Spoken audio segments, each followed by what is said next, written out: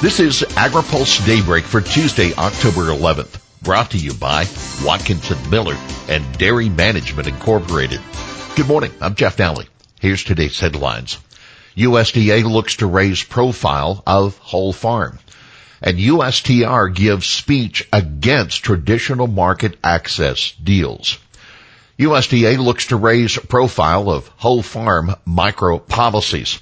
USDA officials are looking to educate crop insurance agents and farmers about the whole farm revenue protection and micro farm policies, products aimed at diversified operations and small-scale farms. The Risk Management Agency is hosting a series of online workshops for farmers starting today, running through December 13th. RMA also recently held workshops for agents. RMA Administrator Marcia Bunger says the agency has made some improvements to both policies that should make them grower-friendly. She tells AgriPulse the agency is trying to make sure both agents and farmers understand how the policies can work. As a former crop insurance agent myself, the traditional policies are less complicated, so they're easier to understand and turn around and explain, she said. Now, keep in mind, USDA is doubling the maximum insurable revenue under WFRP and is more than tripling to $350,000 the amount of revenue that's eligible for coverage under micro policies. RMA also is reducing some paperwork requirements. By the way, Bunger was pleased with the turnout for agent-focused training sessions last week. More than 400 participated in the 2 one-hour sessions. USTR gives speech against traditional market access deals. U.S. Trade Representative Katherine Tai made one of her most forceful speeches yet on Friday, that in defense of the Biden administration's turn away from traditional free trade agreements that focus improving market access for U.S. goods through deals to cut tariffs. We've been doing FTAs for almost 40 years now, she said at the Roosevelt Institute Progressive Industrial Policy Conference. And while some sectors of the economy have benefited, many in this room know that the traditional approach to trade, marked by aggressive liberalization and tariff elimination, also had significant costs: concentration of wealth, fragile supply chains, deindustrialization, offshoring, and the decimation of manufacturing communities.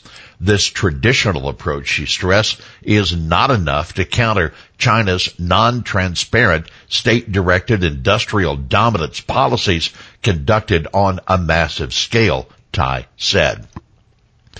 Critical atrazine comments come at EPA from all sides.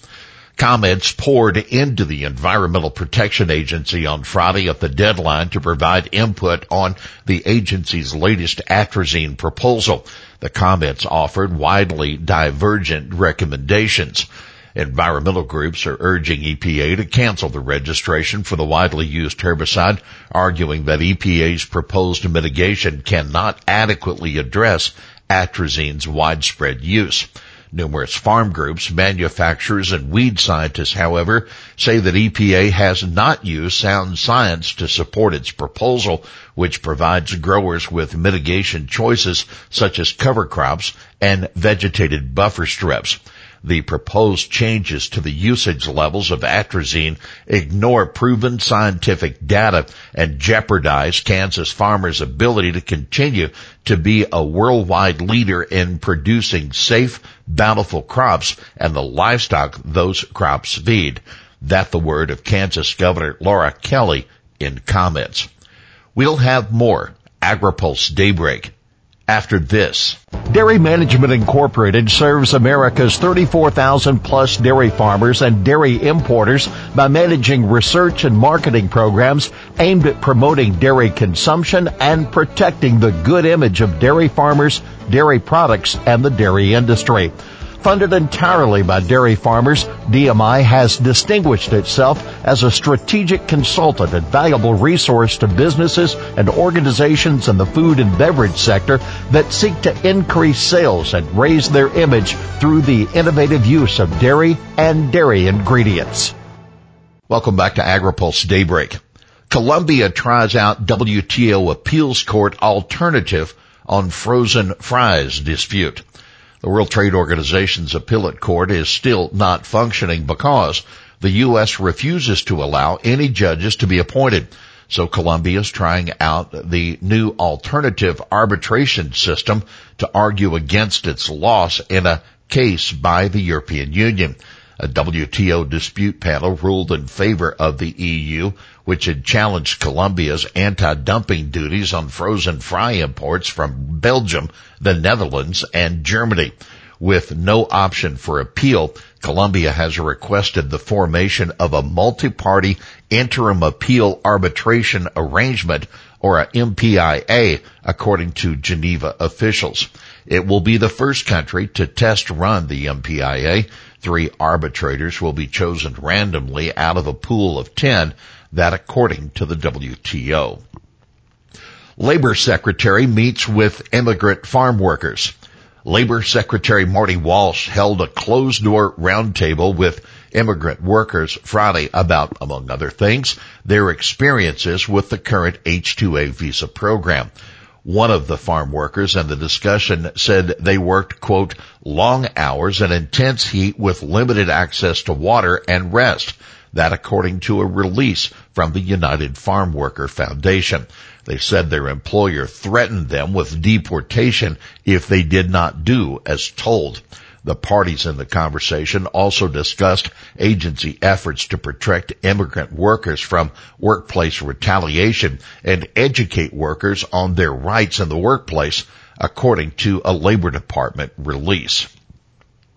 Ralph Lauren signs on with sustainable cotton effort. U.S. Cotton Protocol, an industry program working to increase the supply of cotton that can meet key sustainability standards, has signed up Ralph Lauren Corporation as a member. Ralph Lauren, which uses cotton for more than 3/4 of its fabric, joined some 40 brands and retailers that are protocol members, including Levi Strauss and Gap. About 800 mills and manufacturers also participate. About 1.1 million acres have enrolled so far in the program, which was recently awarded USDA funding to produce 4 million bales of climate-smart cotton over 5 years. Comment periods extended on 2 organic regulatory efforts. The Agriculture Marketing Service is allowing more time for comment on 2 proposals affecting organic agriculture. One that would alter regulations governing the treatment of livestock, the other related to the use of inert ingredients and pesticides that are used in organic production. The comment period on the livestock proposal now ends November 10th. The inerts comment period ends December 31st. The latter proposal is an advance notice of proposed rulemaking, which means AMS is gathering comments on how to craft a future proposed rule. Well, here's today's He Said It. Lifting this ban will enhance domestic production in Kenya and allows Kenya to participate in the global corn trade market where 90% of the corn and soybeans are GM, making it easier for imports to backfill their needs in times of crop shortfalls, such as increasingly recurring droughts.